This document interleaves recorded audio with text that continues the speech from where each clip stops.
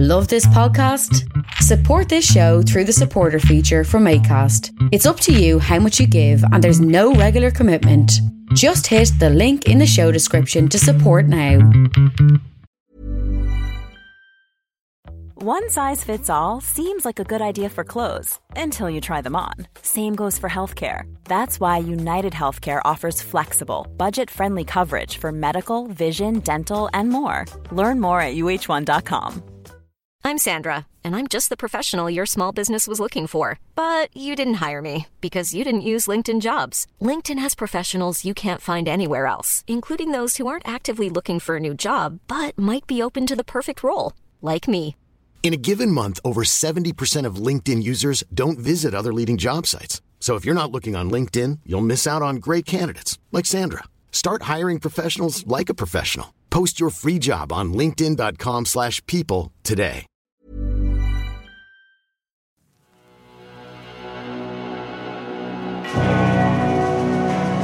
Pentagram, dedicated to Henry Foreman. In the years of the primal force and the dawn of terrestrial birth, man mastered the mammoth and horde, and man was the lord of the earth. He made him an hollow skin from the heart of an holy tree. He compassed the earth therein, and man was the lord of the sea.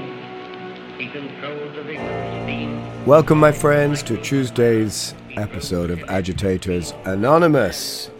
I'm Alan Averill, your hostess with the leastest. A singer in a heavy metal band trying to make sense of some things I do not. Well, I mean, that's most things. Is it not? Today's podcast is really just a heavy metal Gossip Girl column. Well, why not, huh? You can call it the harvesting of low-hanging fruit. Low-hanging heavy metal fruit. I don't know. What fruit has lots of iron in it? Answers on a postcard. There was and is another video, Call from the Grave, in the creating process, which you can find over on my YouTube channel, where I go back over a band's career. Creator is brewing, is moving, so I'm going to have a look at that. Maybe Sodom as well, Deicide, who knows. Right now, so keep an eye out for that, and maybe go and follow my YouTube channel for that kind of thing.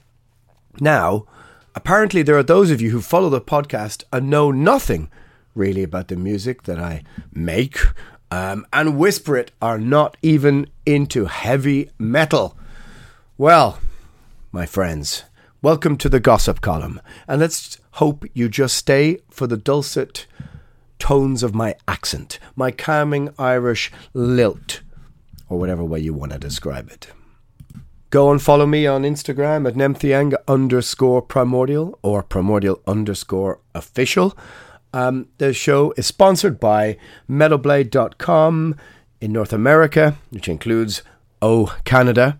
You can use the promo code ALAN to get 10% off. And the show is also sponsored by Hate Couture, hateful yet tasteful clothing and apparel. You surely need an inverted cross bottle opener or a t-shirt that venerates, some despicable tyrant or other. Of course you need it. Go and use the promo code ALAN over at www.hatecouture616.com/ and you will get free shipping. Both of the sponsors are listed below if you wish to click and go and find them. So as I said before, Tuesday's episode is kind of like the little light relief during the middle of the week. A little bit of heavy metal chat, a little bit of rock and roll, this and that and the other. It's the episode where I don't bang the drum relentlessly about free speech and prattle on about politics or whatever other fence sitting I am doing that week. And I pull on my leathers and find the coolest old school elite shirt I have in my collection, look at it with a self-satisfied grin, and then put it back in the collection, never to be worn again, my friend. It's just the knowing that you have it that is, of course, half the battle that flatters the ego. Today I'm wearing a King Diamond Conspiracy 1989 original, of course, tour shirt. Of course. It's stormy outside in Dublin. We are experiencing, apparently, a heat wave, and the front of the papers are screaming at us about it could kill thousands. As if we never had any weather before, as if Irish people have never been on holiday. And it's a whopping 28 8 degrees. Guys, come on. Is it possible we could have some headlines that are not just generated out of fear in order to get clicks? Anyway, it's Tuesday. You're right. I forgot. I'm not supposed to talk about that stuff. Well, anyway. Tuesday, stories, gossip, and something new. Discussion about a new album that I'm really enjoying in the metal world is something I'm going to start doing. Not quite a review show. Maybe not. Maybe more REV UE as opposed to REVIEW. I don't really know what that means. It just sounded slightly salacious. But first off, I thought I would address this, the Iron Maiden controversy. So let's look at this.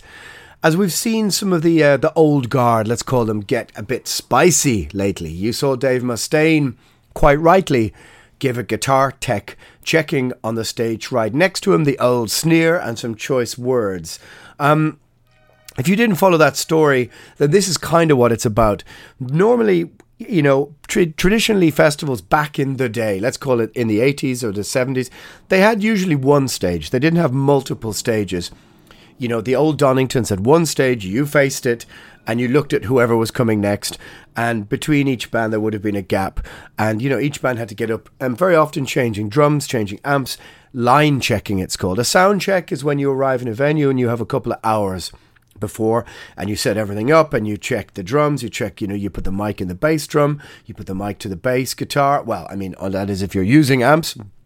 And that's different. A line check is when, for example, at Hellfest, Primordial had maybe 15 minutes after Rotting Christ. You set your equipment up at the side of the stage, your different amps, and they're on wheels, and you wheel them on, you wheel Rotting Christ stuff off, and it rotates like this. Now, what you're not supposed to do is, and some bands do this, we have played festivals where between songs I've heard someone playing the drums over on the stage beside us, an unnamed Norwegian band, black metal band, were doing this while we were playing.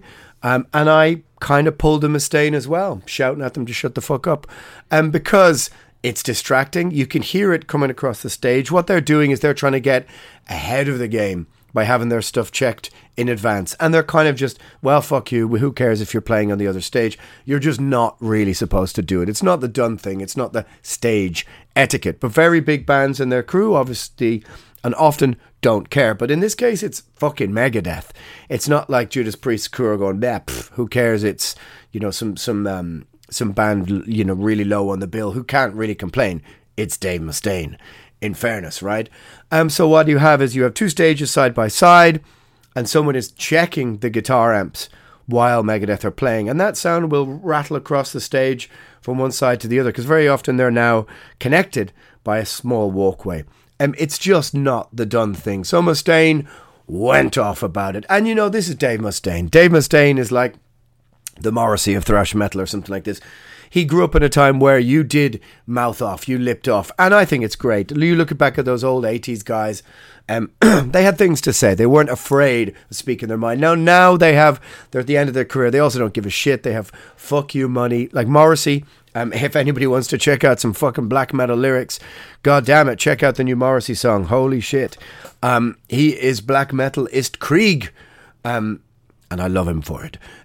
But, you know, nowadays compared to everything 2 years ago, everything is instant and can be easily shared right at that moment. So I heard about Dave Mustaine given out right at the moment it happened. I told the story before about Dave Mustaine in Antrim in Northern Ireland, I think in 1988 or 89, I think it's 88, meeting members of the IRA outside who were bootlegging shirts, apparently, told him about the cause, in brackets, I'm doing parenthesis here, rabbit ears. It's a bad habit I have of doing during a podcast. Yeah, you don't know, you can't see what I'm doing.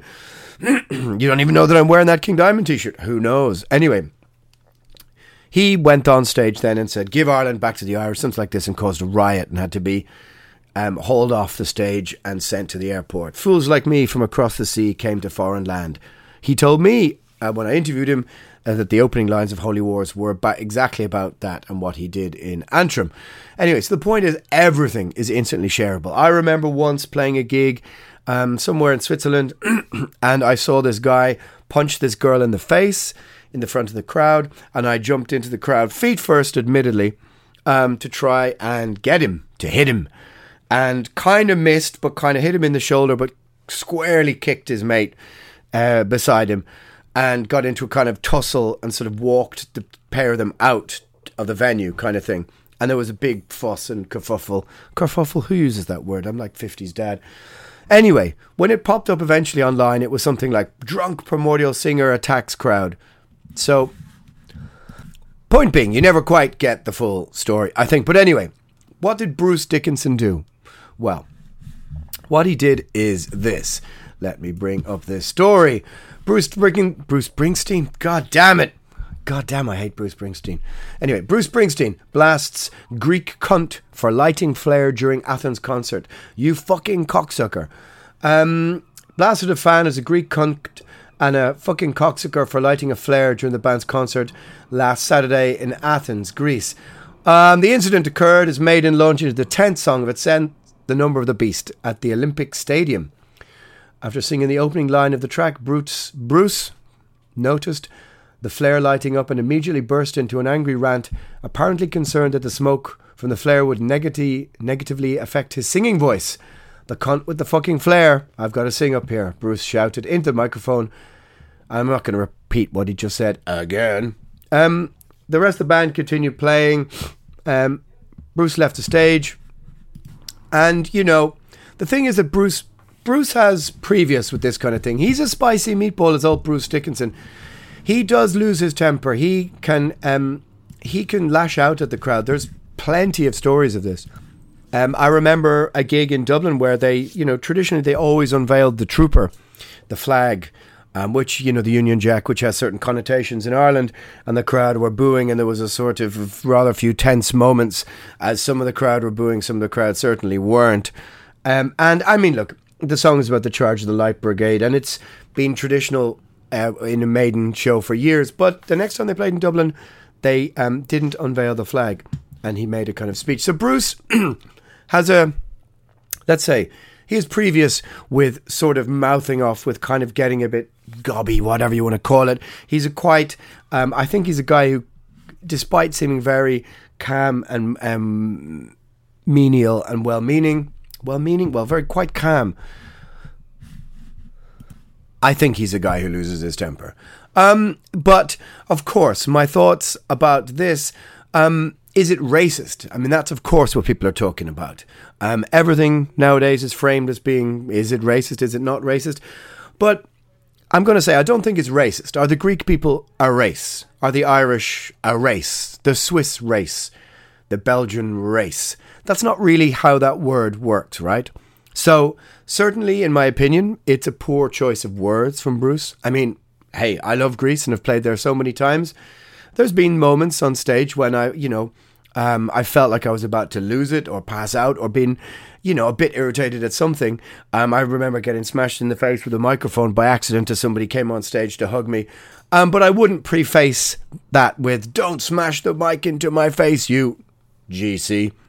I think, come on, cunt, is sufficient enough. So it's a poor choice of words from Bruce, which kind of sets him and the band up against the crowd, which is not really what you want at a celebration like an Iron Maiden show. But like I said, Bruce has history of being spicy and losing his temper. I always thought this is one of the reasons he and Steve Harris never quite saw eye to eye, as now and again the version of Dickinson would emerge. And he is prone to doing things like this, where Steve always seemed to be very much the steadying hand on the tiller who sort of coped with every adversity, gritted his teeth and got on with it. Whereas Bruce, I mean, maybe it's just typical singer's dilemma, whatever you want to call it. But I will say this, speaking as someone who has lost his voice completely on stage, as I did in Bloodstock about 8 or 9 years ago, whatever it was, it is true that a flare, for example, you have no real idea what kind of smoke emanates from a flare, and could it indeed damage your throat. And now I was 35, 36 when mine disappeared at Bloodstock, not 68, whatever Bruce is. So I do kind of get it. And there is no doubt that all the smoke used at a Maiden show will have been checked by Bruce's medic as being okay for his throat. Don't forget, he also had throat cancer. And I've been on stage where there's been a wash of smoke, and I've had a moment of panic where I thought, why is that affecting my throat? And of course, like I said, Bruce's age, throat cancer. I get it. But the choice of words, it seems a little bit off. I mean, it's unnecessary to add Greek to preface the word cunt. And pretty rude. But racist? No, I wouldn't say so. I think we are too quick to jump to that conclusion, but I understand that that's what generates the clicks right now. Plenty of people have called me an Irish cunt. Is that racist? I mean, look, chances are they were probably right. But that's what gets clicks, unfortunately, in this day and age. I've also been in Athens and seen sporting events where people light flares. It's a very kind of southern Mediterranean, Balkan Turkish kind of thing. You often see it at football stadiums. And being a fan of football, we've all seen it. So there is a kind of cultural dimension to that. So to conclude, Bruce lost his temper. No doubt. Now he might phrase it a little bit differently, but we can't be judged as having a political belief or intent based purely on a few words said at an emotional high point. There you go. I will conclude with my little maiden discussion that I haven't really gone back to that new album. I do wonder if my review for it in Zero Tolerance was a little overkind. Well, anyway. So it's at this moment I'm going to do the next ad read, the next sponsor, so to speak. And that is a young Irish band, a new Irish band called Strangers with Guns, who have a new album called All Pleasure is Just Relief. They're mentioning bands like the Melvins, big name, pulling it out of top drawer right there, Rollins Band, all that kind of thing. To me, it has elements of Therapy, actually, a band who I saw, Baby Teeth, all that kind of thing. It's got a sort of particularly Irish quality to it. I know that looking at the stats of listenership, shall we say, nation to nation, I can see that Ireland is usually at the top of the people who listen to me. It's got to be a hate listen, hasn't it, my friends? Well, listen, Strangers with Guns, like I said, this new EP that they have. You're probably going to hear a little bit underneath what I'm talking about, but there's going to be links underneath. So go and check them out, follow the links, have a little listen, and support an up-and-coming Irish band. The links are below. Check them out. And if you think this seems like a good space to promote your band, your label, all that kind of thing, just get in touch, DM me, and who knows.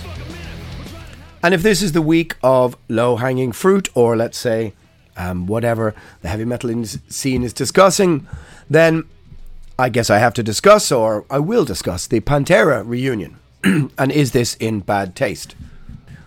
I mean, I have to say, on the strength of what I know, it kinda sorta is, but kinda why not?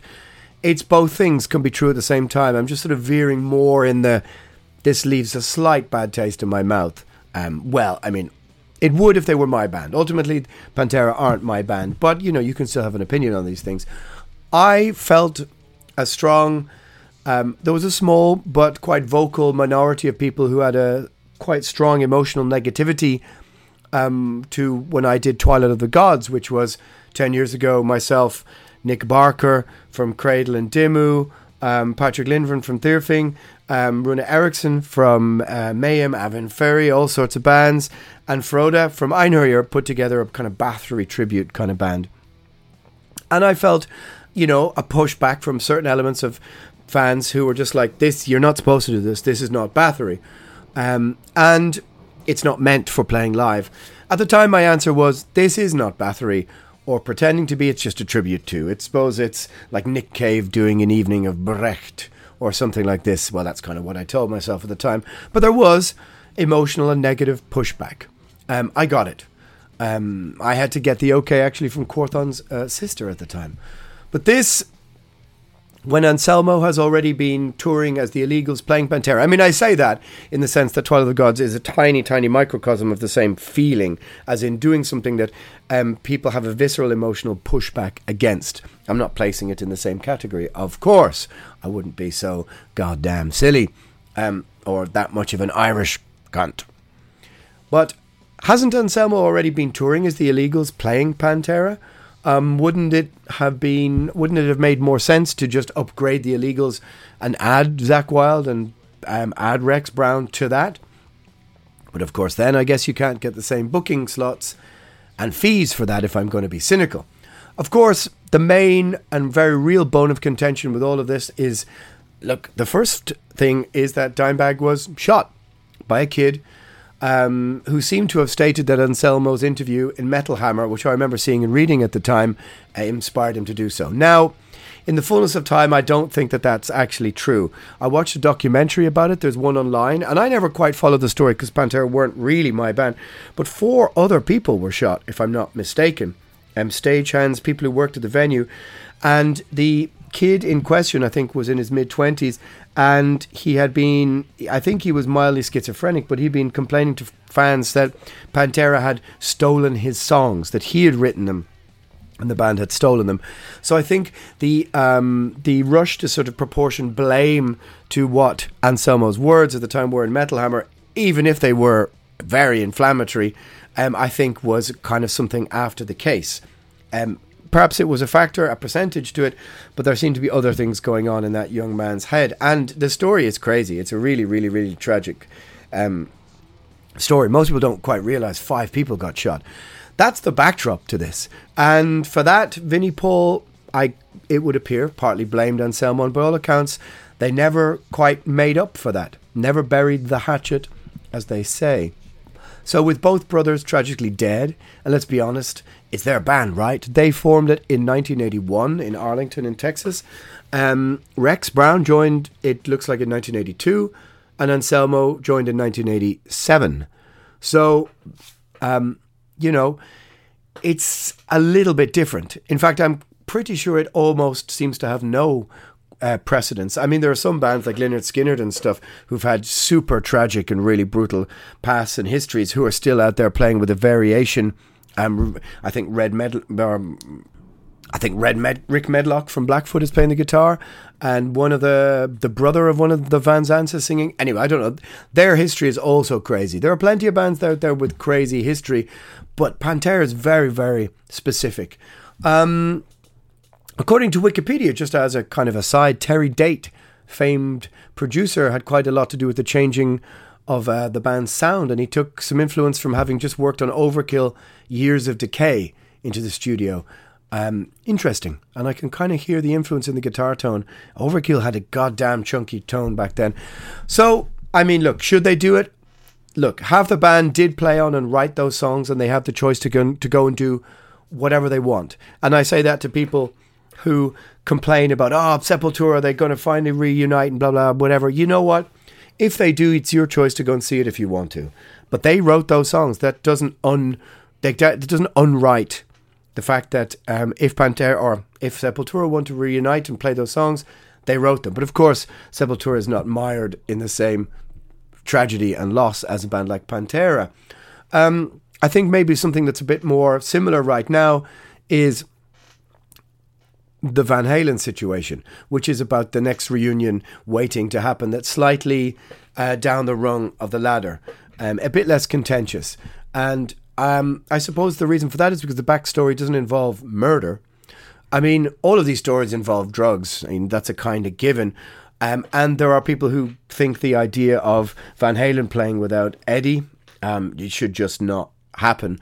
But, you have Alex Van Halen there. If Alex Van Halen was also gone, and Eddie was gone, could Van Halen possibly do it? And don't forget, Pantera have had several singers as well. I mean, by all means, if you're a Pantera fan, you know what, go for it if you never saw them back in the day. I'm personally not. It ain't my band, but the backstory is far too interesting to not comment on. I think the whole metal scene, regardless of what they think of the band or have invested emotionally in Pantera, is discussing it.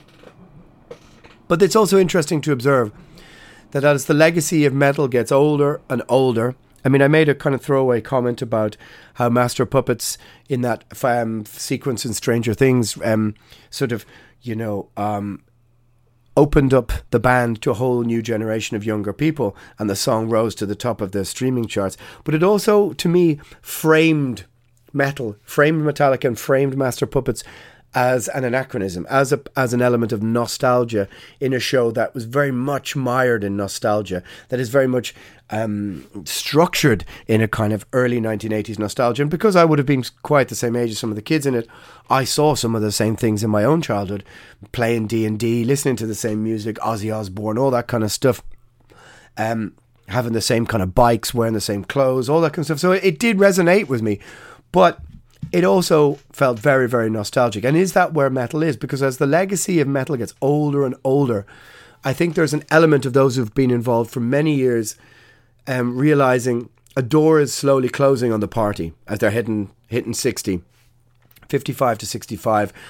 The party is winding down. So getting out there for one last parade is weighing heavy on the collective metal conscience. I mean, I noticed the other day that Chuck Billy is 60, for example. Maybe it's just a refusal to give up the stage. But I mean, hey, Lemmy went out there with 3 months to live, riddled with cancer, pushing 70, and plugged his bass in. So it's not surprising. But I'm pretty sure that we can find variations of the Pantera situation in all walks of life now. I'm sure there are, two versions of Fairport Convention out there touring. There's hip-hop groups, there's pop groups, there's everything. Every element of music now probably has divisions like this where different people are touring under different names, trying to get out there, stay on the stage, trying to earn a coin, all sorts of things. It's just not many of them are as tragic as the Pantera backstory. I actually, as a complete aside, saw Pantera in 1998 at Dynamo Festival, and Death were playing sometime at 2 or 3 in the afternoon. And I could see Phil Anselmo at the side of the stage while Death were playing Swigging Whiskey, headbanging to death. And by the time Pantera played, he was a mess. The band were a hot mess. And in the middle of it, they told everyone to fuck off and go and watch Saxon. And we duly did, and Saxon kicked ass. Anyway. So I'm going to have a kind of little new section just to end with for a couple of minutes. And that's basically, I'm going to just discuss an album that I've been playing quite a lot. And that's the new Mantar album, German band, two-piece. We played, I think, 2 gigs with them and Catatonia a couple of years ago. And they really made a positive impression on me watching from the side of the stage, the way they set things up. It's a very kind of interesting two-piece kind of sound. I can hear elements of Melvins, there's a bit of Motorhead to it. There is definitely some Black Sabbath, some sludgy riffs, but then there's also elements of kind of rock and roll creeping into the sound. You can hear Hellhammer. The band have a very sort of interesting and sort of it's kind of like a modern old school image, and it's quite different to most of the bands out there. To me, it just looks like those kind of early 80s casual band photos you saw of Husker Du, or you saw of Black Flag, or you saw of all of the early 80s punk shots, sort of candid, quite normal kind of shots, but set to the backdrop of a quite extravagant, overblown metal scene sometimes, as whether it's power metal or black metal, they do stand out a lot. But I've been spinning this record now consistently for the last week or so, many, many times. I will confess that I don't know every underground band anymore, but I'm going to make this a kind of little regular thing on a Tuesday to just discuss a band that I've been that hit the right spot just at the right time.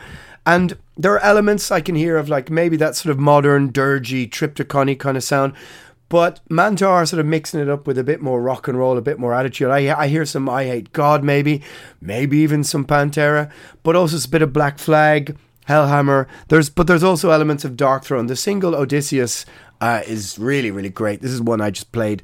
I'm not a man who repeats songs often, but I played this one 3 or 4 times in a row before getting stuck into the album. And I just think that this is a band who could be headed for much bigger things and much bigger stages, following I'm not going to say the Gojira grand plan, but it's got elements of that kind of thing that I could see. It's interesting because it takes an awful lot of traditional rock and metal elements, but it sort of eschews or doesn't, indulge the over-the-top characteristics of traditional heavy metal that put off many modern fans or new people who want metal, but they don't want the trappings of metal. They don't want to be looking on the stage and seeing kind of, mutton dressed as lamb and people in Affliction t-shirt clothing and all that kind of stuff. So there's a kind of hardcore vibe to the band, which I think could really bring in an awful lot more fans. And so my recommendation for Tuesday's, for Tuesday's podcast, and let's call it my album of the week or whatever you want to call it, is Mantar. And it is Pain is Forever. And this is the end. And this, my friends, is the end of Tuesday's random rock and roll discussion. A bit of Bruce Dickinson, a bit of Grumpy Dave Mustaine, a bit of Pantera gossip. I am your heavy metal gossip girl. My friends, Agitators Anonymous, over and out. Planet Satan. We will see you on Friday for an even spicier meatball.